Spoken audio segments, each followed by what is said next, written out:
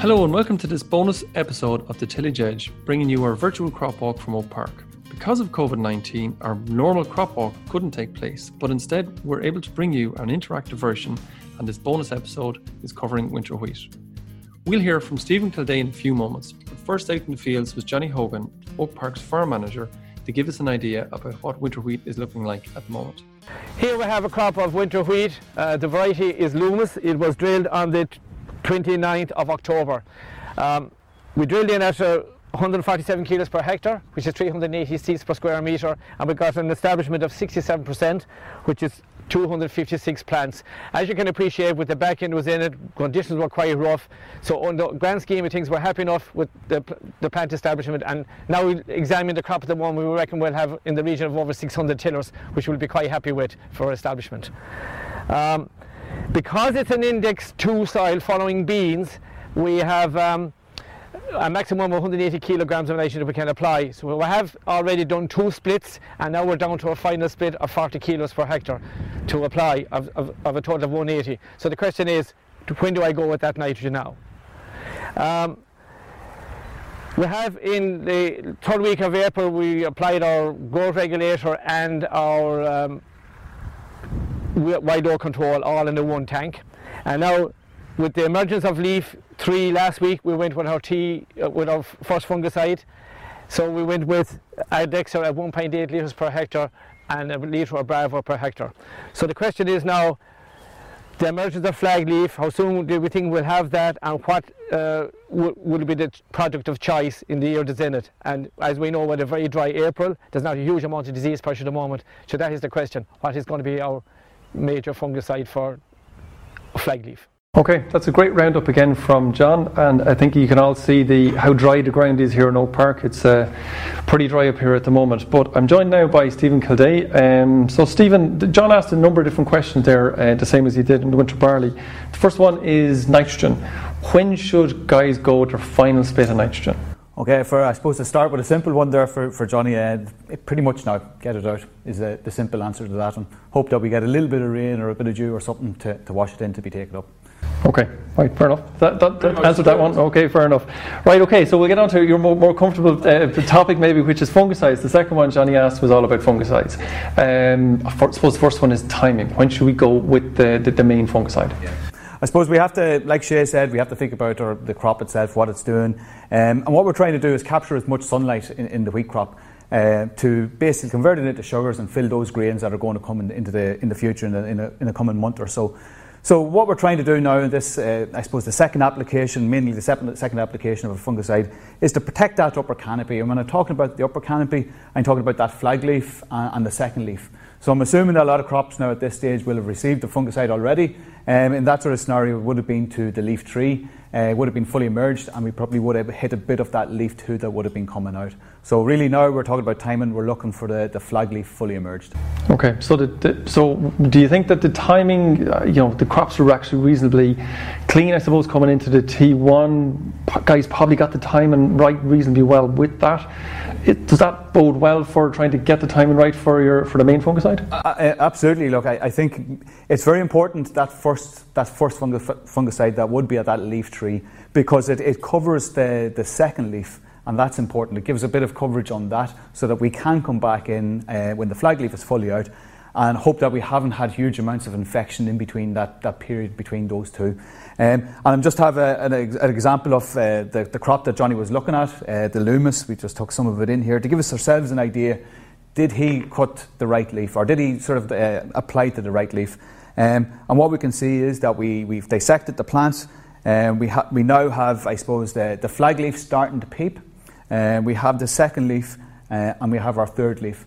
Now, I know people won't be able to see it on the screen, but I can actually see some still of the fungicide on that third leaf, and I can see some of it on the tip of the second leaf also.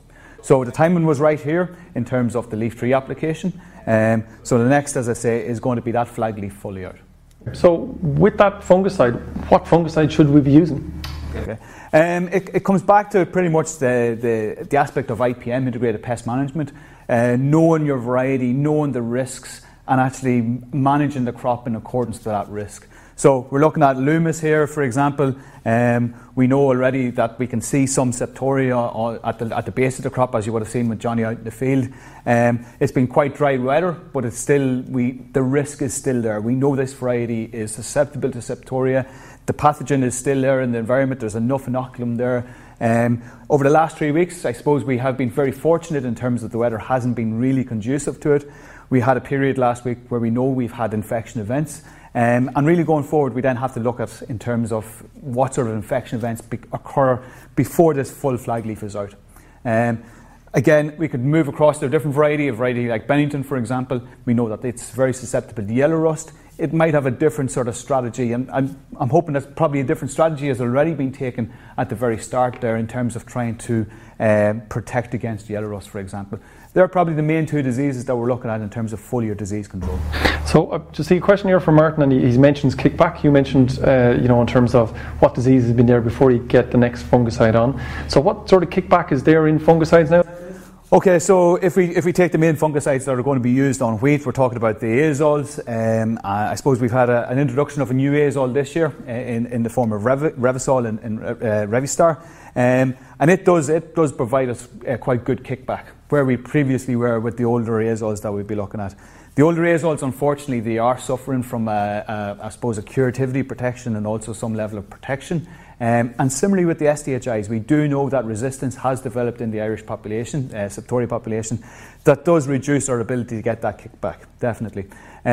So again, it's going to be understanding the risk of the crop, understanding that, look, how much of this kickback do you require at that flag leaf stage, and matching basically the chemistry to that. I should also add, look, the 20th of May is going to be the cut-off point for chlorothalonil. Up until that point, look, yeah, it's going to be it's a must in the tank up until that point. Definitely from a protection point of view, it is a very good protective chemistry. We're still in most crops probably in protective, especially I suppose from Carlow upwards. I know a bit more rain down south. But after that, like we still need it from a resistance management, or we need another multi-site from a resistance management perspective. And what is that multi-site you're talking about? So we're talking about Fulpit, being honest. We do see the benefit. We do believe there's a benefit from a resistance management sort of aspect in including a multi-site there. Just because we have a new azole that is going to provide or is providing us good control doesn't mean that we abandon all resistance management. I think it's important that we include it. So we know that we can't use chlorothalonil or Bravo after May the 20th, which is probably around the time, maybe, is it all doing the T2s on winter wheat? Yeah, but I think if we look at this crop, you would probably say that we'll be probably applying our flag leaf spray before that. But there will be crops that potentially will be after that date. Okay, so growers should really be aware of that, making sure they don't apply it pretty much after that date. So going back to John outside, he mentioned that it was Lumos he was standing in. You've mentioned a number of SDHIs and triazoles and that kind of stuff. What sort of actual fungicides would you recommend to him in that kind of scenario? Okay, so in this scenario here, it's got a bit of septoria there. Depending on where the weather is over the next, I suppose, 2 to 3 weeks, it may require a bit more protection in terms of what's coming out in terms of this flag leaf. We know that the risk is probably there, so you're going to be looking at, from this type of variety that is quite susceptible, you might be looking at something like Revistar, which is that new azole Revysol with fluoxyl peroxide that's an Imtrex, and of course including that multi-site. Then there are other varieties, and we do have them here in the field, such as Bennington, that will have that yellow rust. Whether a yellow rust is going to be present at that stage, you may have to tailor your program to address that. But I suppose we're looking at our primary disease that is going to be septoria. I suppose the other products that will be there, your SDHI azole mixes such as your Astra, your Librex, your Adextra, your Latticera, they, as I say, have suffered somewhat in the last number of years from terms of resistance development. Including a multi-site with them, it does definitely bring it back up. But again, we're getting back to making sure that timing is bang on to get the benefit out of that multi-site in the mix. I just see a question here from Dermot, and he's asking the question. He's an earlier sown crop, so I presume must be sown in earlier October. And he's talking about, can he delay the T2 because the weather is so dry and there's so little disease?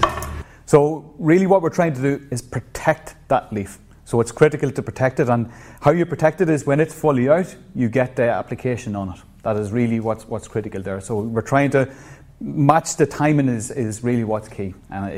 nothing changes in terms of what those timings are. So flag leaf fully out is still important. So I suppose people would have the question, crops are pretty clean. Do I go at a lower rate? Am I going to get value for money putting the fungicide on this year?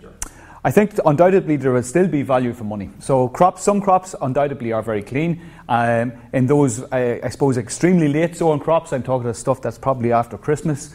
Yeah, they may not have a huge amount of disease, and in some of those scenarios, the rates probably could be cut back to some extent. But I am still including a multi-site in those sort of scenarios. In the I suppose the autumn sowing crops, and I'm including crops probably up until the end of November, there is differences there. So it gets back to understanding what timing was, what leaf was out, I suppose, and making sure that timing was right previously. Because we do know there's crops pretty much that may have been a month apart in terms of their sowing date, are pretty much now at the exact same sort of growth stage. And just to be aware of that, and really the only way to do it is to get into the crop and to unfold the leaves, know exactly what leaf you actually hit with that first fungicide application, and then going forward know when that flag leaf is out. You mentioned, Stephen, yellow rust, and there's Bennington and a few other varieties that are a bit more prone to yellow rust than other varieties. Where a guy specifically targeted yellow rust, maybe earlier in the season, should he be changing or doing something different on the T2 to specifically make sure that particular disease is controlled? Yeah, I know the example here is ourselves. We have a bit of Bennington in the trials. It has yellow rust, but it also has septoria. And sort of trying to combine a program to cover both of these can be, to some extent, a little bit difficult. What I would be hoping is that, look, if you knew there was yellow rust in that crop, in that first application, that there was good control of that yellow rust. Now, knowing is it still active or not is what's going to be key going forward. Because undoubtedly, look, if there's septoria there and the weather turns for septoria, it will also take off. The yellow rust may well take off if it hasn't been controlled. So it's a matter of getting into the crop, knowing where that yellow rust was, seeing is it still active. If it's still active and you do know that you're going to need some yellow rust control, then targeting it with a yellow rust product and making sure timing is right for the septoria control also. How do you know it's active? How do you know that? Yeah, look, it's a very difficult question. What I would say is, look, it's yellow rust. If it is a dull, very dull yellow, it may not be active. It may well have been stopped, it may well have been controlled. Is there pustules that are really that yellow appearance? And of course, knowing exactly how it's moving. So you're getting into the crop, you see it today, you see it then tomorrow, you see it the next day. Has it actually progressed? That's the clearest way to see it. But I would add that there could be cases where you're just looking at chlorosis. So you're kind of saying it's almost like a livestock to a degree. You need to be looking at a yellow rust potential every day to see whether there's any development from one day to the next. Yeah. So ideally what we don't want to do is have to go back into cover yellow rust specifically. What we're trying to do is to maximise disease control with a 2-spray program. So what you're trying to do is, okay, know is it active? Know when you're going to, or estimate or have an idea of when you would be anticipating you're going out with your flag leaf spray, and adjusting the flag leaf spray if it is going to be active at that stage. Now, if it's extremely active, if yellow rust was not controlled at all, then it may be a case that, look, the weather conditions, if they're turning favourable for it, it may be a case of actually looking and targeting that. Because the flag leaf is coming out, if that flag leaf is damaged from this point on, it won't be returned. You won't get that green back on it. Stephen, can I ask you a final question? You mentioned chlorothalonil. We've discussed a little bit about the 20th of May, about whether you can use it or you can't use it. If guys are past the 20th of May, they're into using Fulpit instead of chlorothalonil, do they then switch to maybe some of the newer products? Will that help, or is that necessary given the year that's in it? So it's going to come back to knowing the risk, to be honest. In terms of chlorothalonil and Fulpit in a good program, I anticipate that won't be a huge difference between them. Being honest, it's going to know the risk. Okay, is there a high risk of that you're going to need the curativity that Martin suggested or asked about? In that sort of scenario, then I might be changing to the Revysol based product at that stage, because that's where its strength will be over the others. If that curativity is not necessarily going to be required, then you can look at the older chemistries with the Fulpit. But again, it's going to come back to making sure that you're bang on that time. And this comes back then to knowing the weather and knowing the risks just before it. That's it for this bonus episode of The Tillage Edge, and my thanks to Stephen Kildea and Johnny Hogan. And I'll be back with our normal weekly Tillage Edge podcasts for all your advice. Do look out for further bonus episodes covering winter wheat and spring barley from our virtual crop walk. I'm Michael Hennessy, and thanks for listening.